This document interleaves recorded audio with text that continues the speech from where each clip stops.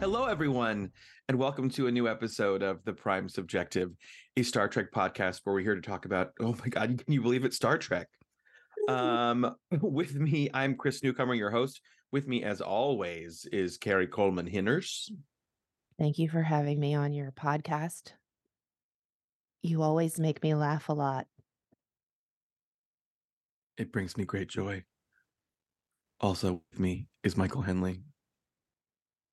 I am very excited to be here. Wonderful.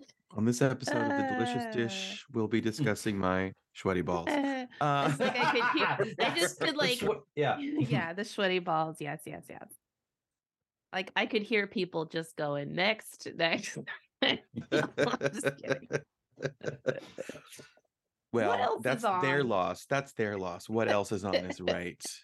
We have no competition because we don't actually have a time slot. So really, it's all good. But we are here to discuss two episodes of Star Trek, one classic, one current.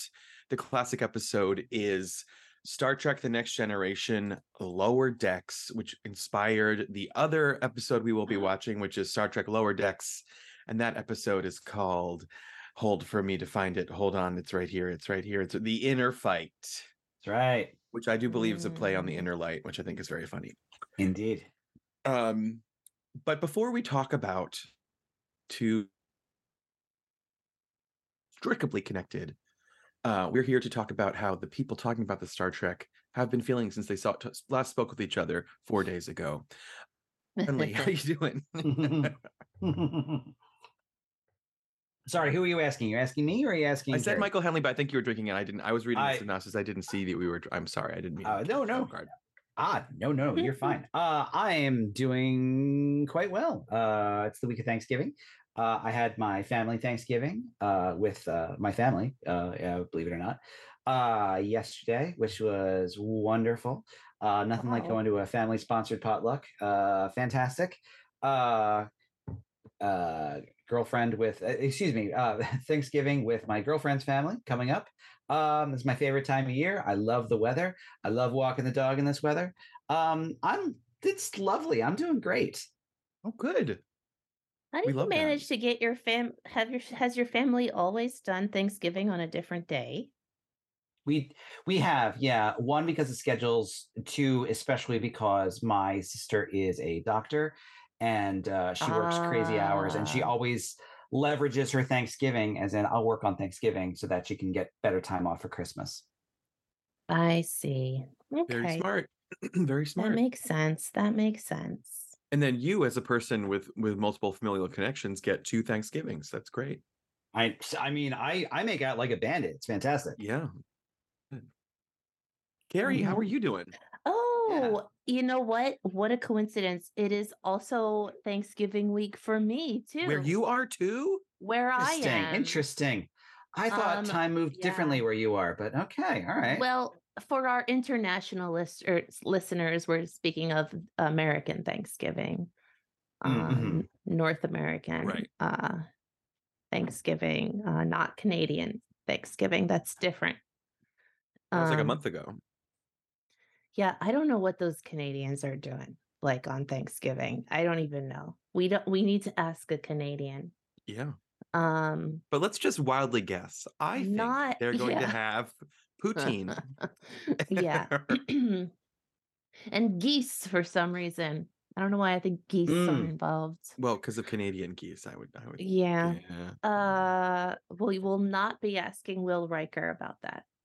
Because he's from Alaska. He's from Alaska. Not Canada. Yes. Not Canada. Yeah. Nice try. Nice try.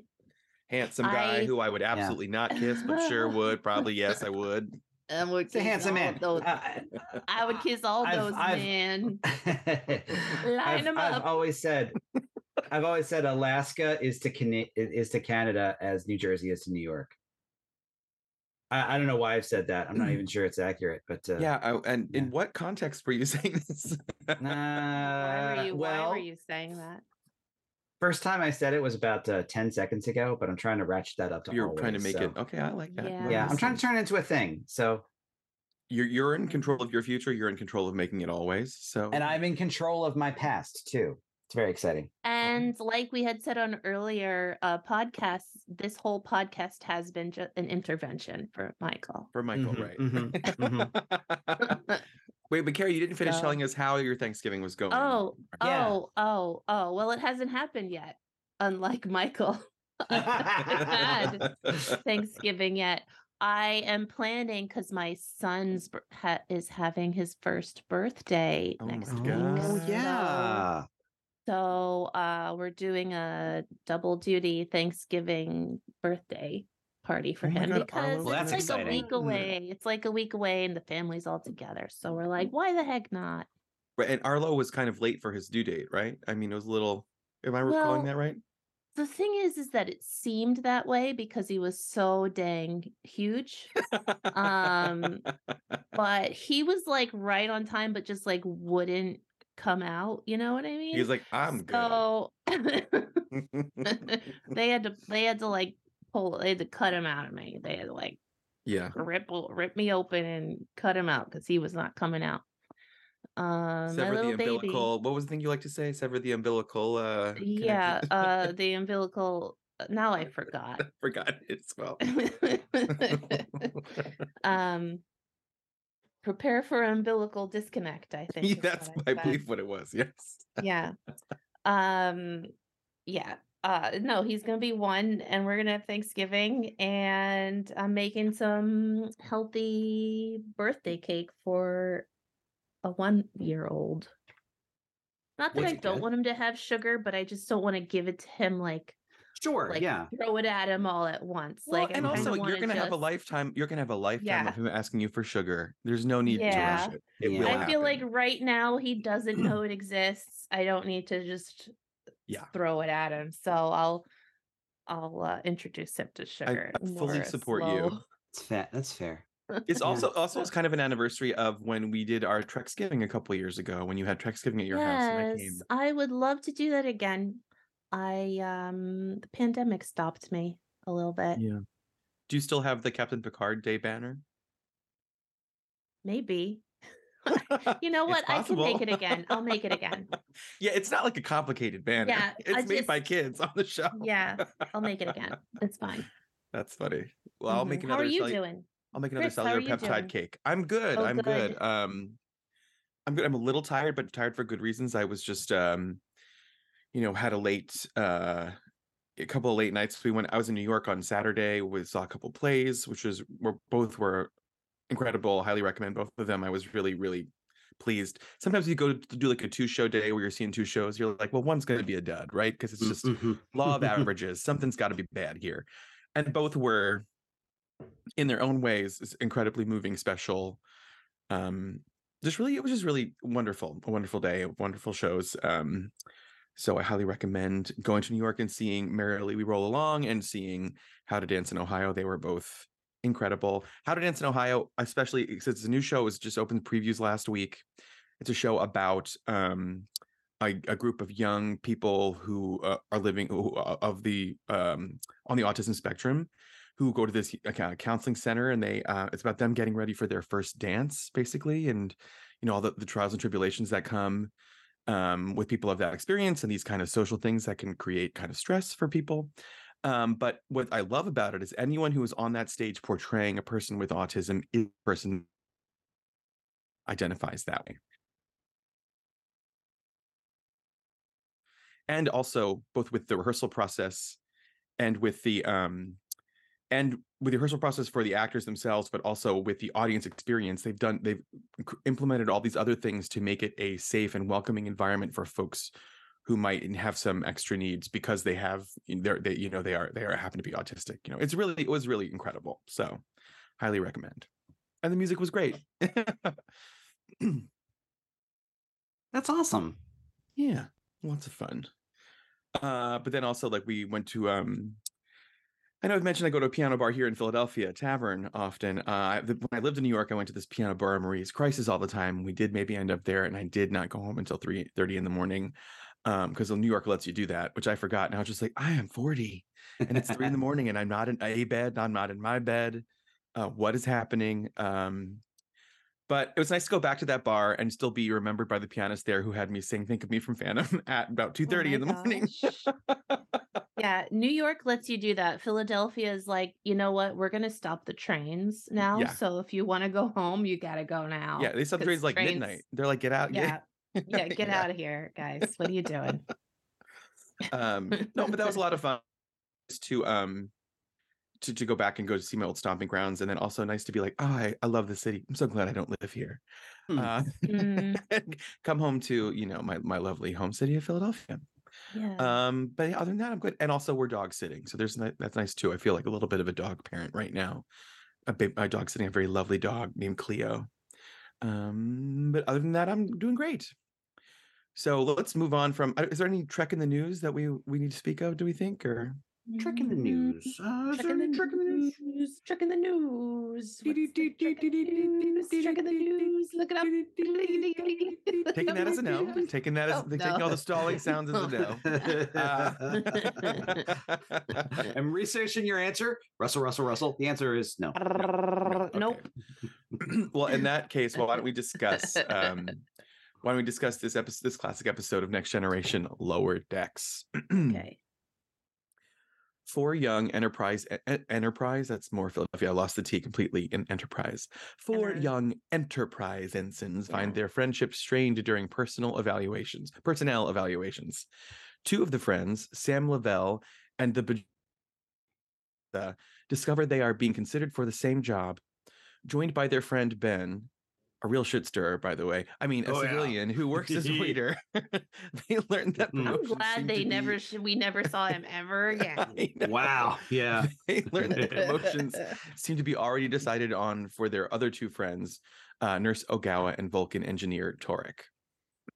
Worf soon detects an escape pod, inside Cardassian space, which is off limits to the Enterprise, and Geordi and Torek work to transport the passenger on board amidst a cloak of secrecy.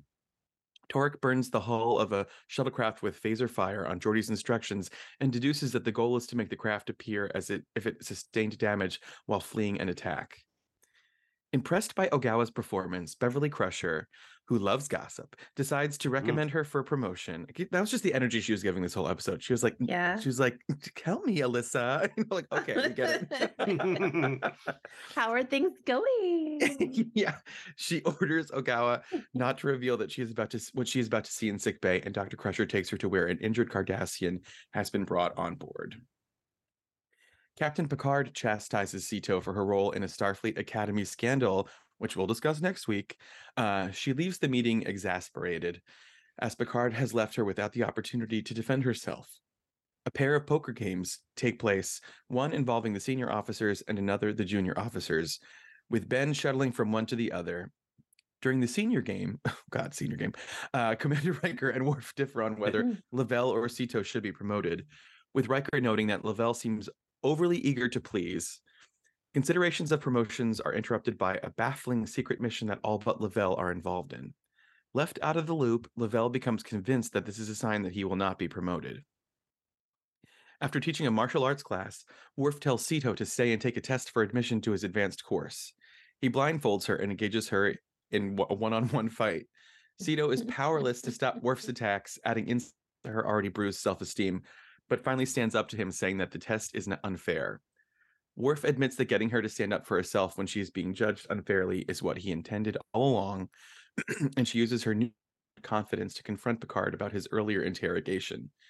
To Sito's surprise, Picard admits that its purpose was to assess both her personal growth and her potential readiness for a dangerous secret mission. He also states that he had specifically asked for her assignment to the ship so that she would be given a fair chance. Sito is to pose as a captive of Jorrit Dahl, the injured Cardassian brought to sickbay. Jorrit is actually a Federation operative who's just delivered vital information to Starfleet and must now return to Cardassia. The plan is for Jorrit and Sito to enter Cardassian space in the stolen shuttlecraft, stolen in quotes, damaged by Torek, and for Jorrit to send an escaping Sito back over the border in an escape pod. Acknowledging the risk, Sito accepts the mission and prepares to leave. And when Sito's escape pod fails to arrive at the prearranged rendezvous point after 32 hours, Picard orders a probe to be launched into Cardassian space. Despite being warned that doing so could be considered a treaty violation, the probe detects scattered debris that appears to be the remnants of a Starfleet shuttle escape pod. The Enterprise later intercepts Cardassian communications, which report that a Bajoran prisoner overpowered her Cardassian captor and attempted to leave Cardassian space in an escape pod, which was then destroyed, leaving no survivors. Captain Picard announces Ceto's death over the ship's general address, to the shock and horror of her friends. Lavelle receives a promotion, but is convinced that it came to him only because of Ceto's death, and he, Torek, and Ogawa gather in 10 Forward to mourn their loss. Ben sees Worf sitting alone and persuades him to join the other three, saying that Ceto considered him a friend. The three junior officers welcome Worf to their table. And that is Lower Decks. Oh man, what an episode. Oh man. What an episode. What an episode. What a good episode. I mean, one of my favorites of all time, honestly. Yeah. I think it is ranked among the top episodes by fans, whoever votes on these things. Yeah. I've never voted on such a thing. Nobody do you feel similarly? Do you feel similarly though, or it doesn't rank that high for you? No, I think it's a really great episode. I think it raises some questions for me. I love the depiction of Lower Decks, and as we said before, this inspired the cartoon, right? Which is great. Yeah, I don't know. Let's let Michael talk. I don't want to get ahead of myself. Yeah. Okay. Let's let Michael talk a little bit. All right. Okay. Yeah, I love this episode, especially because it's so rare. It's I guess it's less rare now, but of course it's less rare. We have a whole show about it, but it was so rare back then to have an episode that is by definition from, an outsider perspective, that really, kind of reinforces the the rank structure, which kind of doubles for like the class structure on the Enterprise. I remember when this episode came out, they mentioned that one of their biggest inspirations was the PBS show Upstairs Downstairs, which I think you could see successors in stuff like Downton Abbey, stuff that's as concerned with the upper crust people as with the just the regular people and how they interact and their relationships, especially how remote and yet suddenly close they are, at various times. How these characters could both have a different perspective and also not at all understand the perspective that maybe their superiors have, or their quote unquote superiors, or however you want to frame it. And this episode does this so well, especially with everything that happens with Ceto, the way that Picard comes across as stern and not warm at all, but not in a way that feels like they're tweaking his character in order to make him they don't kind of twist him all out of shape. They just make you realize that, yes, if you did not have the context on, several seasons of history with Captain Picard, this is probably how he would come across.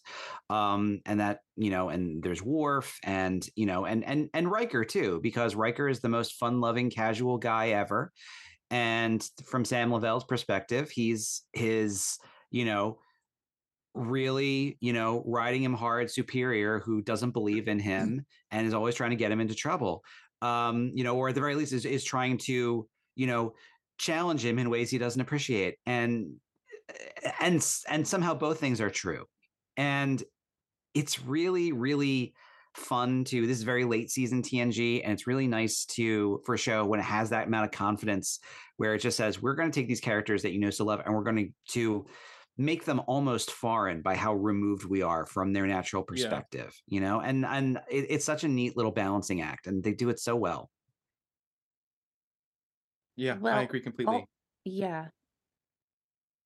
All of that, plus we often see junior officers, unnamed officers, they die, but it's not often that we talk about them. No. I believe after this, I think Voyager did a few things regarding that. But it's just interesting to see the the flip side of the coin. Is that the right analogy? I like the day-to-day depiction of like just another day at the office kind of stuff for the officers. Like they just got to do these reports. They got employee reviews coming up. They got their paperwork they need to submit. Like that all kind of makes it more real for me. Yeah. You mean the mundanity of it all? Yeah. There was a lot of like how they depicted this dangerous situation was in a very mundane, matter of fact, like we're just going to work and doing our job sort of way, which I appreciated because that's what they set up Star Trek to be. It's people working, living in space. Just another day at the office for them. I like the actor who plays Torek, who's a son of a producer. Son of, producer writer Jerry Taylor, I believe. Jerry Taylor. And he was also on as Varric on Voyager. Yeah. And even though it's the same exact character, they couldn't figure out how he was going to be also on the other side of the quadrant. So they made him his twin brother. I didn't know that. That's funny. Yeah. So is that real? Oh, I didn't know that. Oh, yeah, wow. So he's Torek on The Next Generation, Varric on Voyager, but they're twin brothers. Not that they ever tell us that. They just Not that they ever tell us make that. it okay. Yeah, that's how they like. That's everything I've read. Like, you know what? They're twins. I don't know. They're brothers. Yeah, but yeah, Ben the waiter. I liked that they included a non-Starfleet character. Yeah. But that Ben was I didn't trust him. He was a gossiping. He doesn't seem like a gossip goose. A gossip goose? A gossip goose. A gossip goose. Yeah, he seems like a good source of gossip, but he does not seem like a good friend. Yeah, I think that's probably true. And I think there's something that Star Trek has taught us to trust the people who have, in a world where you're not getting paid, put their lives on the line in this way. And then he's just like, I'm here to be a civilian, and I'm here just to, fun. just for fun. Yeah. I'm on a pleasure cruise essentially. He's working poker. obviously, but that is not a great place to have just for fun. They get in too many life and death situations. Yeah, I would say that's true. When they're at Red Alert, is he in his bunk just going like, "Yep, worth it. I don't care. This is still great." I wonder. I mean, maybe he's like an adrenaline junkie. Oh, could be. My little thing came out. Ooh. Well, beg your pardon? Okay, I'm back. What you didn't hear was he said, Michael said, "Beg your pardon." To you, so I thought I should make sure you heard that joke. I appreciate that. Very much. Okay, so this was my questions that have arisen during this show. It's not like I don't need an answer to these questions. It's just I'm questioning. Okay. She's the only Bajoran on this ship that could have done this. Question mark. And it's very easy to make someone else appear Bajoran. Question mark. Yeah. And then Picard said, "Now listen, I can't make you do this."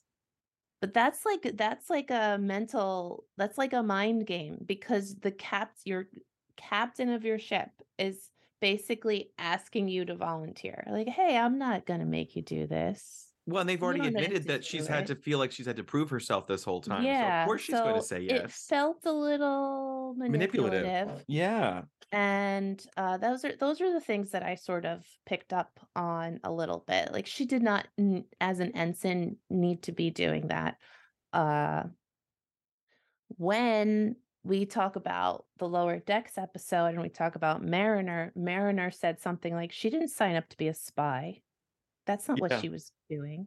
How did she get that? How did she get in that position? That's totally not fair. Now, the question is, did you have this feeling about this episode before you saw the episode of Lower Decks?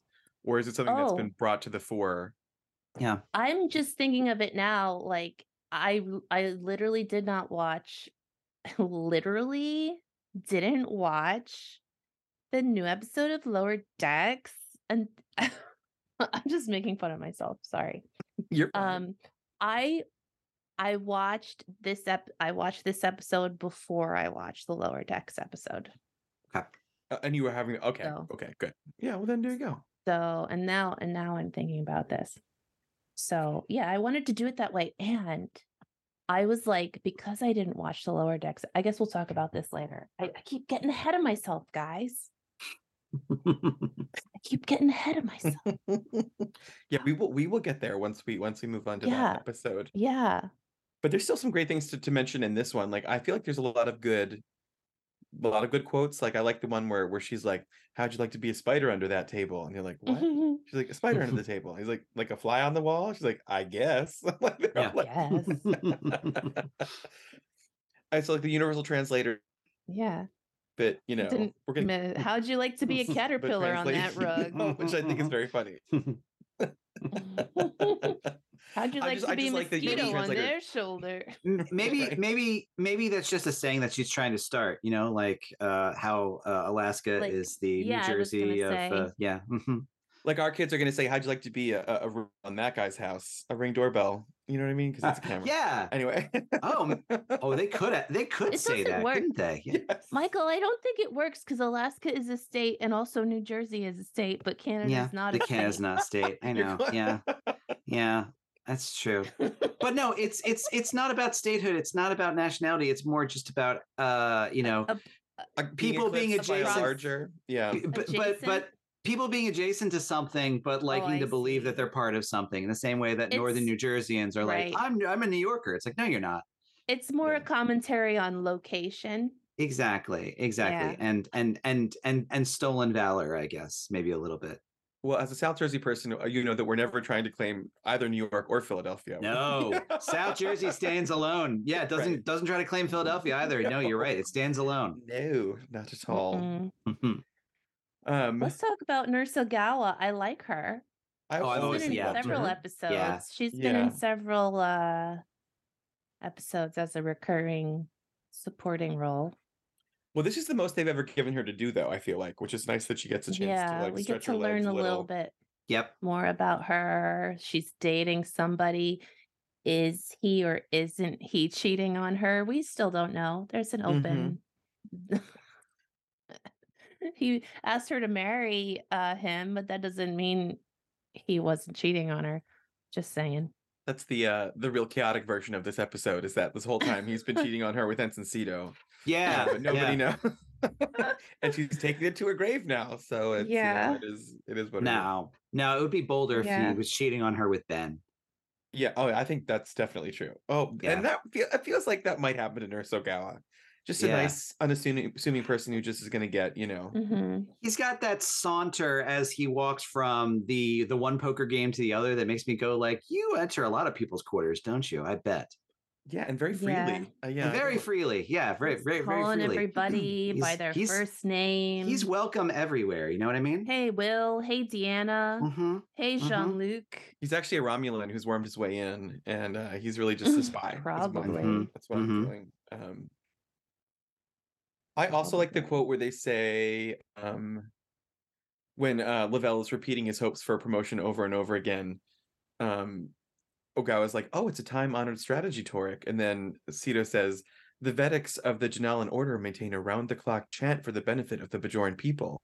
And then Torek says, "Considering the history of your planet, that doesn't exactly validate what he's doing." That's cold. That is really cold. It's not... The Bajorans are going to need a lot more than chanting to get out of this one. Yeah. Remember how your people were all oppressed? Yeah, anyway. Yeah, right. It's like yes, it was like remember the occupation? Yeah. Remember the occupation? It's like, yeah, it was a couple years ago. I was there. Yes, I remember it. I'm still happening. And she has that quote. Well, what is your explain to me, because I forgot, or maybe it wasn't clear to me to begin with. How do people from non-Federation planets, how do they get to join Starfleet? This is the same thing that Nog went through on DS9. I think they went through more detail. Yeah, like you need a sponsor, I think. You at least need like a couple sponsors and letters of recommendation and things like that. But I mean, I think so, which is why it's rare, but not impossible. Are you thinking about applying? Yeah. Well, what's your concentration going to be? Worf, I told definitely you, improv coach. I told you, team building. Worf, I think, had the of team building. He had the edge because he was adopted by human parents, so I'm sure that got him a foothold in there. Well, I mean, he's a citizen of Earth, so I think he doesn't have to Mm-hmm. He's a Rozhenko, he's fine. Worf Rozhenko. That's gonna be my drag name. I like that. Worf Rozhenko. It should be. It's definitely got to be easier when you come from a Federation member planet, but yeah. Now I really do want to know all about that process. Like, what's the paperwork like? How long are you waiting? If there's a wait list, how long? Mm-hmm. What do you think? Okay, now I'm going to ask a different question. I just have a lot of questions about this episode. Those are good questions. Keep them coming. This is good. Good question. What do you think about Deanna Troy's hair in this episode? Biggest hair? She's now in her big hair phase, I believe. Yeah.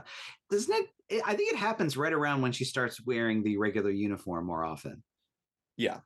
Her hair gets bigger. Her hair gets bigger, almost like she's just saying, like, well, I still need to be distinctive. I feel like I'm kind of being swallowed up by this uniform, so I'm making choices. It's bigger and it's lighter too. It's a lighter brown with some highlights in it. Mm-hmm. Which I'm not mad about. How tall is she? Yeah. How tall is Marina Sirtis? She's very short. She's it's making her taller. Yeah. Got the boots on. She's in Deanna Troy drag. She's trying to do the full. Yes. Yeah. She's that's great. She's 5'5". I love the idea of doing a drag costume of yourself. Just like wearing. Well, I mean, as RuPaul says, Karen, we're all born naked and the rest is drag. Yes. We're all born naked and the rest is drag. Ooh, it's a whole song about it. It's all good. Because we're all performing, our identities and our genders and all that stuff at all times. It's a whole version of drag. Anyway, that's a whole other conversation. Yeah, no, I think I do like that wig. I would love to have that wig and wear it. Oh, I have another question.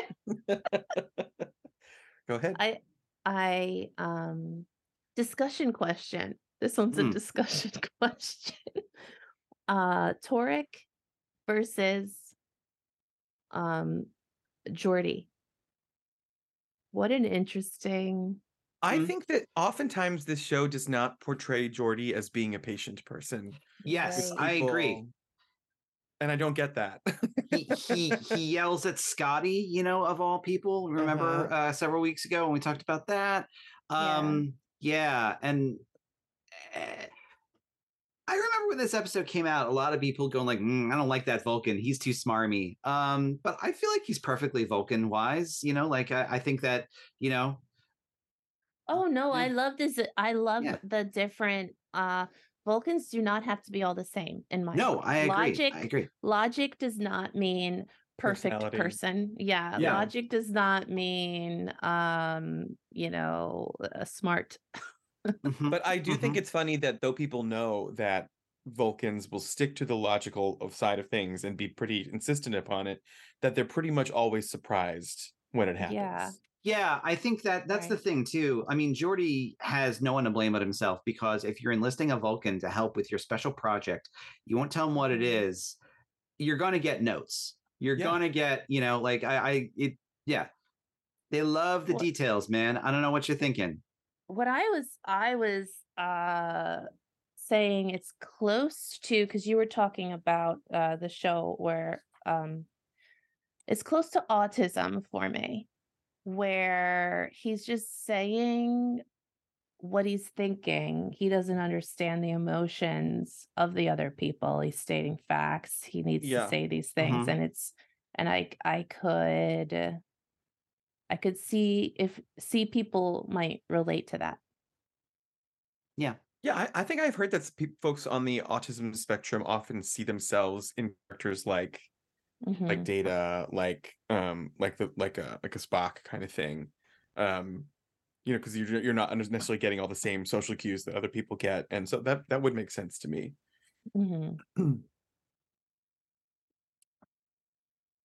Well, should we say our final thoughts on this episode and move on to the next, since we are running short on time? Very tearjerker of an ending. And I appreciate, Cito's very moving in this, and I really like it. Would be such an easy scene to cut, but I really like that scene with her and the Cardassian at the end, where they're kind of, comparing notes about what led them to here. If it kind of gives it, takes something that is sad and it keeps it from being so. It allows her a little bit of agency, oddly in a way, because it allows her to kind of in that space kind of define a little bit more what she is very likely dying for. And I really appreciate that. It would be very easy for her to just be sent off and then we just hear that she's dead. I really like that they don't do that. This episode really tricks you. It sort of fools you into feeling that everything is fine and everything's going to be okay, because you're learning about her life and what she's had to go through. And then at the very end, there's just still that we're looking for her. And you still have this like hope of, oh, they're going to find her. Everything's going to be okay. Yeah. But then it isn't. So I think the episode does that very well. And she dies in a crash, just like the, or like a shipwreck, basically, just like the other cadet she was with. In the end. Interesting. Yeah, interesting. Yes. Yeah. All right. Well, let's move on. Let's move on to. All right. The inner fight. Okay. The inner fight it is. All right. Okay. All right. Let's do it. All right. The inner fight. The mysterious vessel is now attacking former Starfleet officers, and the Cerritos is assigned to locate and protect former cadet Nick Locarno, who now works as a pilot for hire. Captain Freeman, Shax, and Rutherford head to New Axton to locate Locarno. On observing Mariner's recent self-endangerment, Freeman assigns Mariner, Tendi, Tillin, and Boimler to a safe buoy repair job near Sherby 5. After they finish, the Chita, now working with the mysterious vessel, appears and destroys their shuttle, requiring them to beam onto the planet. They encounter senior officers of various missing ships, including Ma'a, all stranded as victims of mutiny. While the others convert the buoy's monitoring station into a distress beacon, Mariner gets Ma'a, but Glass Rain forces the two to shelter in a cave. She reveals that she went through the Dominion War just 3 years after losing a friend, Cito, to a Starfleet spy mission, and was acting out over disillusionment that her new responsibilities may mean complicity with Starfleet's military aspects. Oof. Ma'a helps bolster Mariner's belief in herself and Starfleet. She convinces the stranded captains to work together, but is suddenly beamed away. Ma'a and the others manage to lure the Chita down to the surface, overtaking it. Meanwhile, Freeman locates Locarno's residence, but discovers the mysterious vessel schematics therein. Mariner finds herself aboard the vessel, greeted by Locarno. Whoa. Inner fight. Dun, dun, dun. Dun, dun, dun. Yes, I love it. This is a great episode. And I say that about all Lower Decks episodes. But this one is a great episode. Well, what I like, the theme that the pattern I like that they give us is that, it's all like, lighthearted and fun and joke. But towards the end of each season, we do get some episodes with some more gravitas, a little more weight to them emotionally. Yeah. And this one certainly fits that bill. So what I was going to say before is, since I watched the Next Generation episode right before this one, I was still totally expecting Sito to be alive. I thought they were just going to find her. Like, it was still, that hope was still there. Like, oh, she's not really dead. They found her on some abandoned planet or something like that. So, that's clearly not what happened. No such luck, unfortunately. Yeah. No such luck. I was surprised by Mariner's explanation for her behavior, that it was this person that she never talked about before. Well, we know. So, but on lower decks has never been talked about. Right. But having said that, having this reference to the Next Generation episode that inspired Lower Decks gives and makes a nice little connection, puzzle piece being put together. It gives it, yeah.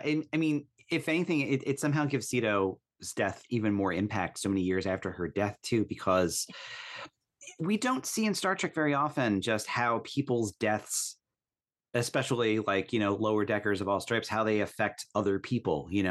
Usually it's the big characters who die and people have reactions to that, but the red shirts and whatnot, I mean, it's a whole meme basically about red shirts basically being disposable people.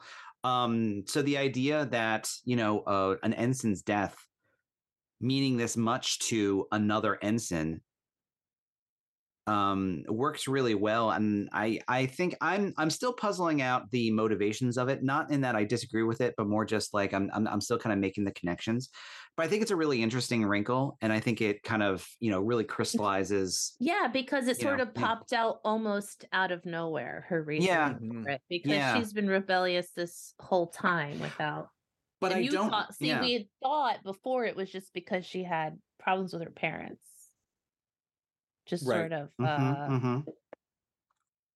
But I also appreciate that it fills in the gaps of like, we know she's been in Starfleet a long time, and it fills in the gaps of like what she's been doing that whole time, like the Dominion War. I mean, that makes a lot of sense that she's seen a lot, and then also now we understand why she's not overeager to advance. Yeah. And in a lot of ways, it's like a good improv show but the thing they're bringing back from the beginning is from the beginning of time almost, because it's from the from the 90s. Yeah.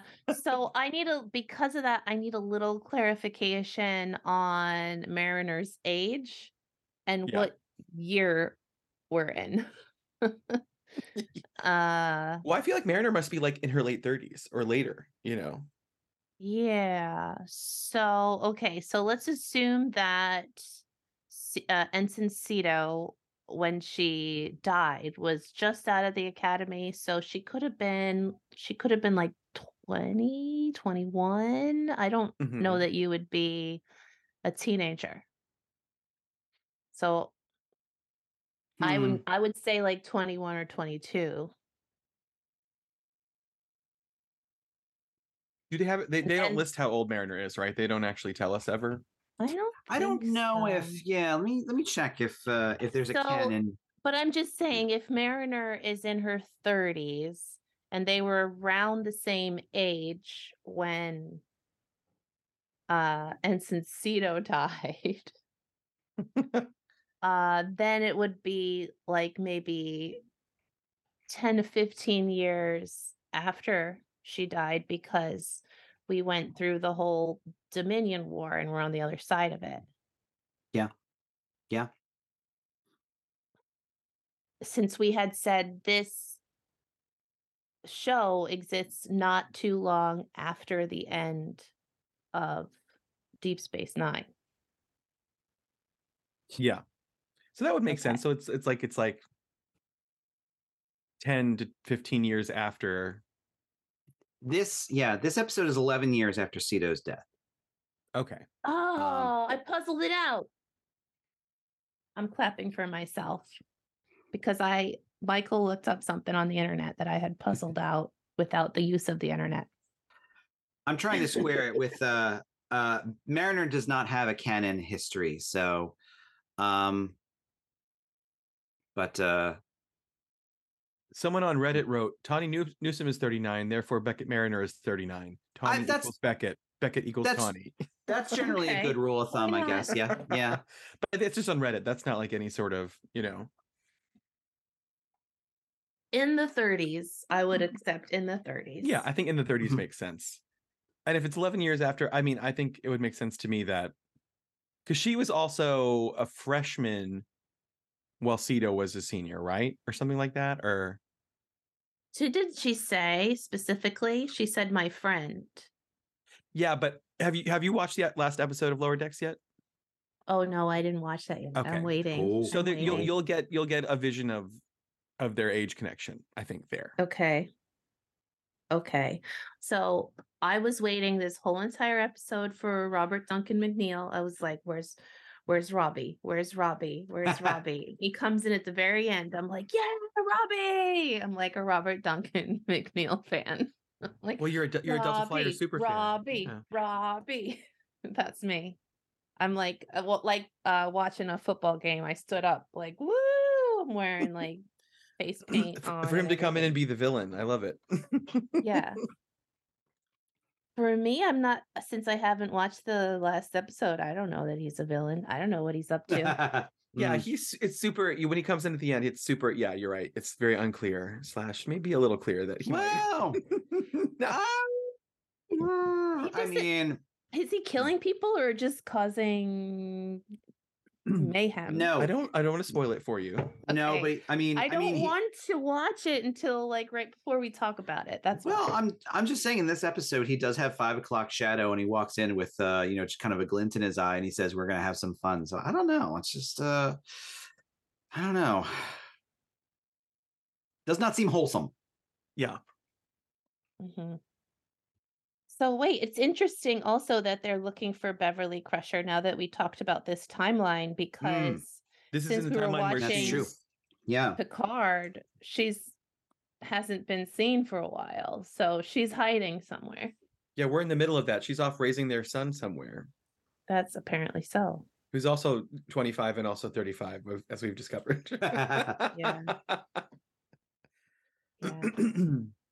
That's, you know what? That's what a hard life does to you. Aging is very when you're elastic. On the run. Yeah. Yeah. Everyone's got a robot body now. That's the explanation. Life. Yeah. Like a robot to lift my forehead up a little bit and not be happy. No, never mind. I'll get Botox to do that. I'm gonna sit like this with my hands pushed up. The more we do this, we look like F. Murray Abraham in Insurrection. We're just like, okay, I'm strapping in for my massaging my face muscles, make them tighter. Yeah, the thing where like if you put on your makeup like this, you're pushing your face up. That's what you're supposed to do, or some bullshit like that. I don't buy into that, but I liked New Axton. I liked the comment that it was like old Axton but different, or however I phrased it. Oh my goodness. I think I love also the name of the planet names in this episode. Sherbal 5 is really great. Sherbal. No, I think it's. I'm excited for you to see the next one and put it all together. Mm-hmm.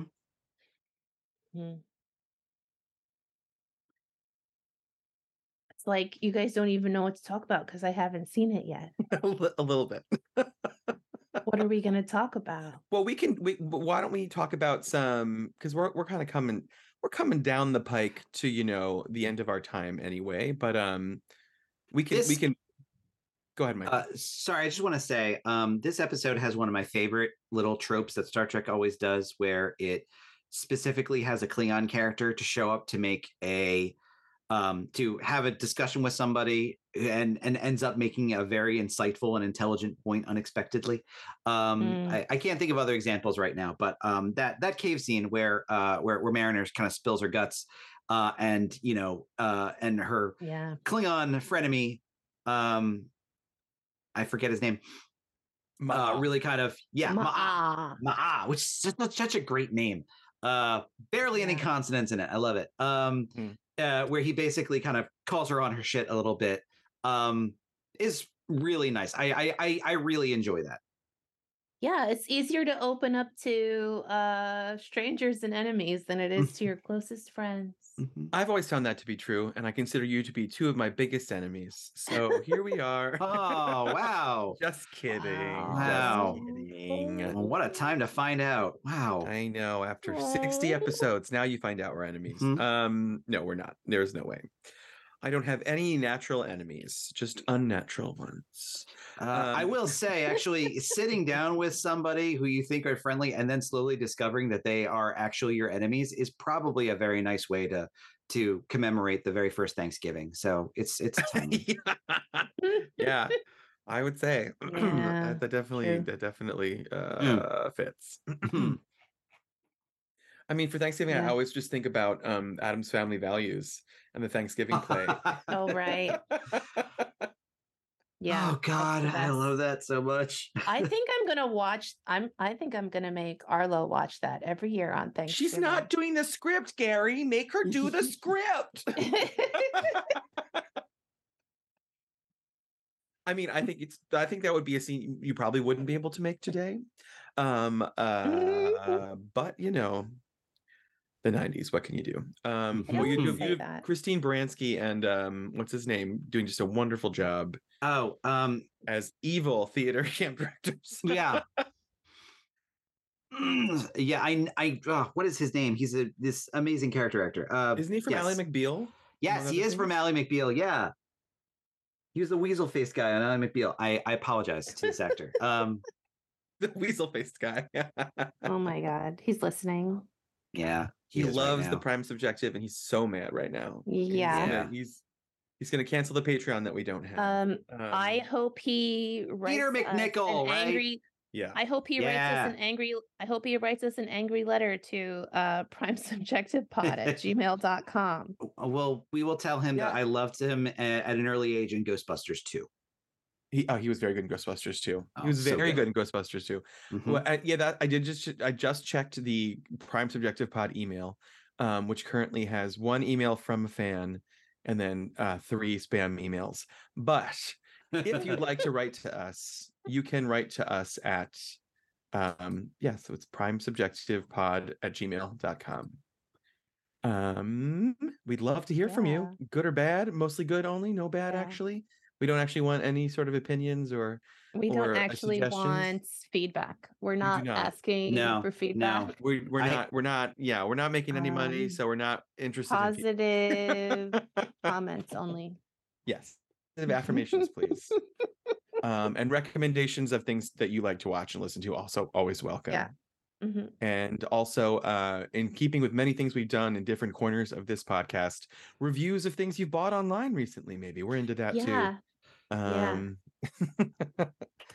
you've gotten a kiddie pool, we want to hear about it. By the way, Karen, you did get a kiddie pool, right? That you talked about that. I did. I've purchased several kiddie pools. I've filled them up with ball pit balls, and it was a grand time. That sounds wonderful. I recommend Sounds that. Fantastic. Well, do you have any other things to recommend that you've been enjoying in the 4 days since we last spoke? Maybe not. The 4 days that we last spoke. No, I just watch K dramas to. It soothes my brain somehow because I have so much going on baby wise, because the baby is a lot of work.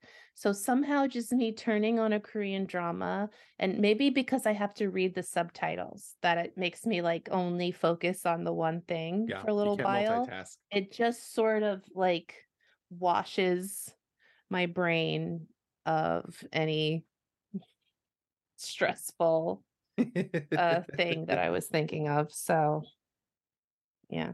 I also recommend chocolate. Chocolate K-dramas, a classic combination. I like that. That's probably what I'm gonna do right after we're done talking. Oh, good. Michael, do you have any recommendations of things you've been enjoying? Or I wish, honestly, I can't really think of anything right now that I've been enjoying. Just a lot of things on my pile of I need to go and read that, watch that, etc. Yeah. So I got nothing. I'm sorry. Maybe I'll get some done over this weekend. That's all good. Maybe. Maybe. I hope so. Do you remember, did I recommend a book that I was listening to last week? Because I was about to recommend it again. Now I feel like I You said it last week. recommended at once Brittany's biography. Yes. But also, I'm now recommending a book by Anne Patchett called Tom Lake, which is very good. Good. And then Because the audiobook is read by Meryl frickin' Streep. Oh, man. It's wow. Oh, wow. good. Okay. It's very good. I've been trying to figure out what book I should read next. No, I recommend Tom Lake. It was very good. And I wrote to my friend Eric, and I was like, it turns out Anne Patchett's very good. He was like, yeah, everyone has known that for a long time. Oh, I'm very late to the game, I guess, on Anne Patchett. So what can you do? So I recommend that. Also, they've just remastered and re-released Super Mario RPG for the Switch, and it's wonderful. And I'm playing it right now. I highly recommend that. And also, The Crown is back. So you mean all the good things. So oh yeah. Mm-hmm. This is the Princess Di season, right? This is the I mean, is it ever? Yeah. I mean, as one of the people I follow online was like, did one of those fake headlines like, crown to kill off one of the major characters in this next season. It's like, yeah, we know. Those bastards. Yeah. It wasn't the crown. It wasn't the crown that did that. It was the French. Well, it was the way they portray. They're making it seem like it was a combination of like Dodi Al Fayed Mohammed Al Fayed trying to get his son to marry her so that he can get in and become a citizen of England. It's a layered thing. It seems like. Oh, okay. Wait, is that in the show? Is that I mean, that subtext is in the show? Really? That subtext is in the show, and then they're also making it seem like, because I think we're of the opinion that like, Dodi and Di were like in love and they were trying to. Sure. But the show is making it seem like he like that night asked her to marry him, and she was like, no. And then they got in the car and died. Wow. Yeah. But I forgot somebody else was with her. Like I forgot. Well, that's the big thing about it too. There were like there's a driver. There was I think there were 4 people in the car. Yeah, she was not the only one that died. She was not the only one. Yeah. I forgot.